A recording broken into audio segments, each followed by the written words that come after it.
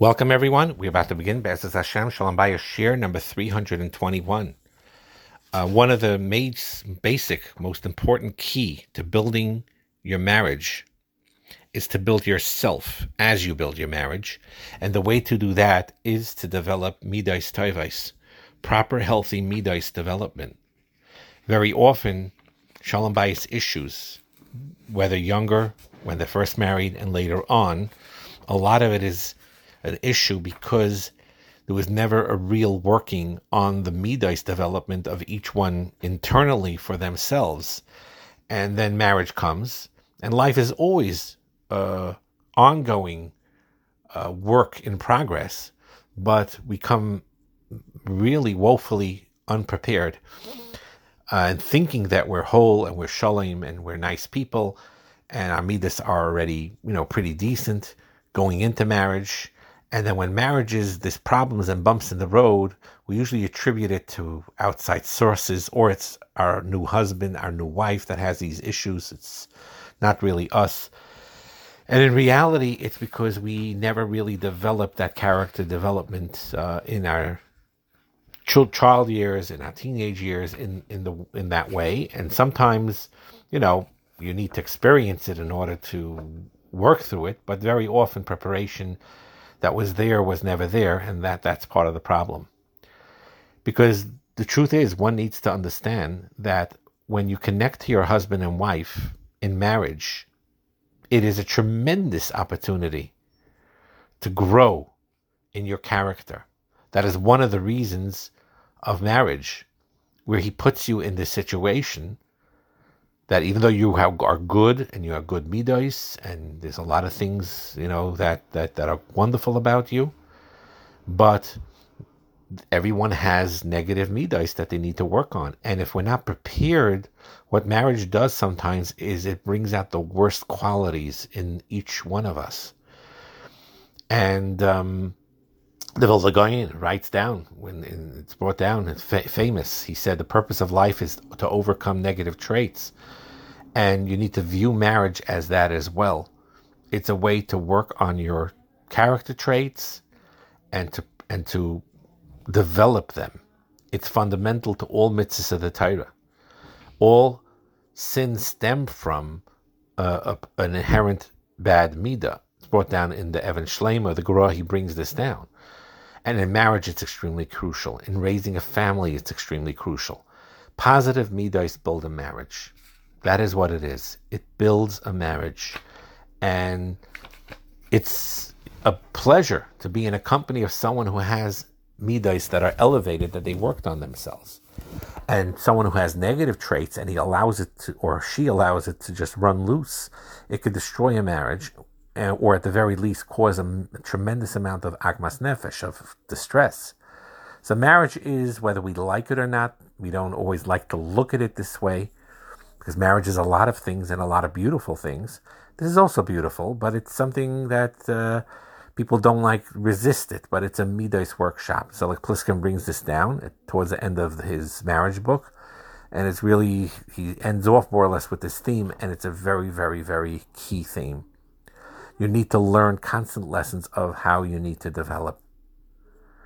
And if you're around somebody that's impatient and angry or cruel, ungrateful, and you could see how terrible the situation could become.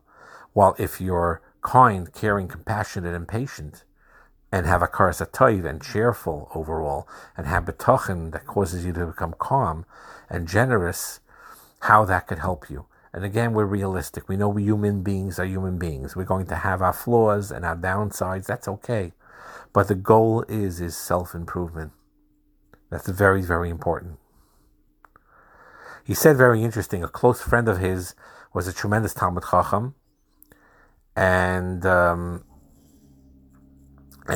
someone put together a list that he felt important for a young man to have before marriage.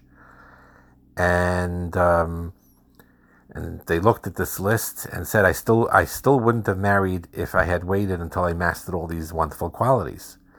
The person saying this was a Talmud Chacham, happily married, many married kids and grandchildren. Nevertheless, he said this, meaning that one needs to understand that the higher one's level is at the beginnings of one marriage, the better off he will be.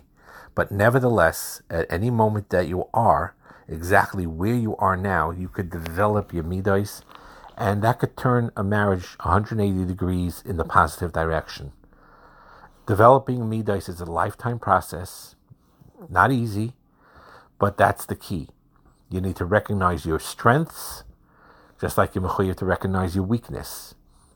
He brings down from Rabbeinu Yoina, he talks about it. When you have good Middos, you have to strengthen it and master it. Rabbi Yerucham Levovitz brings down in Chachma Musar, Das Chachma Musar, that every person has good Middos that he acquired naturally. You need to be aware of those good Middos. You need to strengthen them. You need to work on excelling in those areas that you have a natural talent for. And that will allow you to elevate yourself. And when you work on your strong points, you will improve on your weaker areas too. So yes, it's a two-pronged process. You have Middos that are not healthy, the anger, the kas, the jealousy, whatever it is, you got to work on it directly also. But another way of dealing with it is using your strengths, your good Middos, to overcome your weaknesses. You will become aware, for example, of those times that you acted positively and in a healthy way. That will make you more likely to continue to act in that more elevated way.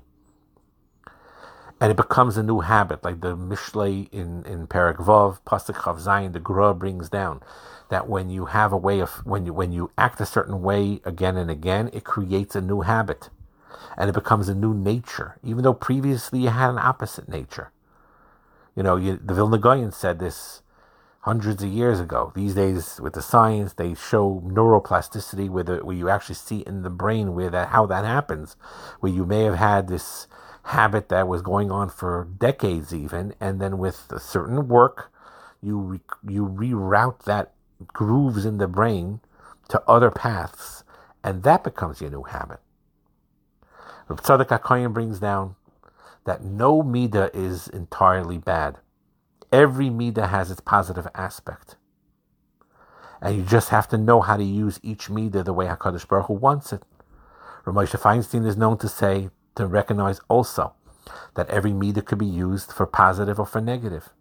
And when you're guided by the Torah, you know how to use each midah properly. In the Sefer Orchos Tzadikim, it's brought down in the Hagdama there, that to use your midas and how to apply it in all these various situations, there are some midas that you need to use very frequently, and there's some midas that you use only infrequently. It's like a situation when you're preparing a dish, and you have a lot of ingredients in that dish. For the food to have a good taste, the cook has to use the exact proper amount for each ingredient. You put too much of one ingredient that requires a smaller amount, or you put too little of another ingredient that requires a larger amount, the final product will be ruined. The mashal here is if you oversalt a product, or put in too much sugar, or whatever it is, or too little of something would also weaken it. You have to know the exact measure of it. So cooks are expert in foods, how to go about doing it. We need to be experts in our own midas and how to go about doing it. Now, marriage, it takes a lot of shikol hadas. You need to know your own life history. You need to understand your wife's life history or your husband's life history. And it varies. So an example, he gives a few good examples here of what it means, how to evaluate your midas as you're interacting. Empathy is a beautiful midah. It is a beautiful midah, and you need empathy in marriage. So, but let's say you empathize with your wife. She is in pain, and you empathize, so you need to express that empathy. But if you overdo it and your wife's the personality that she finds this annoying or condescending at a certain point, you learn that, and then you never not empathize. You still have to show I care and I hope you're okay and feel better. That you have to do regardless. Whether she feels she needs it or doesn't need it, that's regular basic menschlichkeit. You have to show that empathy. But sometimes with some personalities, if you go overboard with that and you talk about it all the time or too much, it annoys your spouse. So you have to know the shikkel of how to do it. You may overdo it. Same thing with Hakaras HaTov. We talk thousands of times in the shiurim about Hakaras HaTov and how important it is. And yes, every day, or every night, work out and then exercise. These are 3 things I have tremendous Hakaras HaTov to you for the day, what you did. But if your wife is, or her husband's the personality of, if you go on and on and on for 10, 20, 30 minutes, just pouring out Hakaras HaTov, they may feel annoyed or burdened by it, then there's a shikkel, there's a certain balance. Same thing with zrizas, right? There's an inyan to be zrizas, that, you're the type that, you need to get a job done, you get the job done. It's a beautiful character trait. But nevertheless, in some situations, your husband or wife may feel that that's impulsive, right? In other words, you start on something, I'm doing it right away. Your wife may say, wait a minute, think 3 minutes before you do it. So those things require balance over time in marriage, and it improves your own character. Then you know how to use each midah properly. Don't give up on it. And the same thing also for someone that's a mavater. Someone has a soft personality.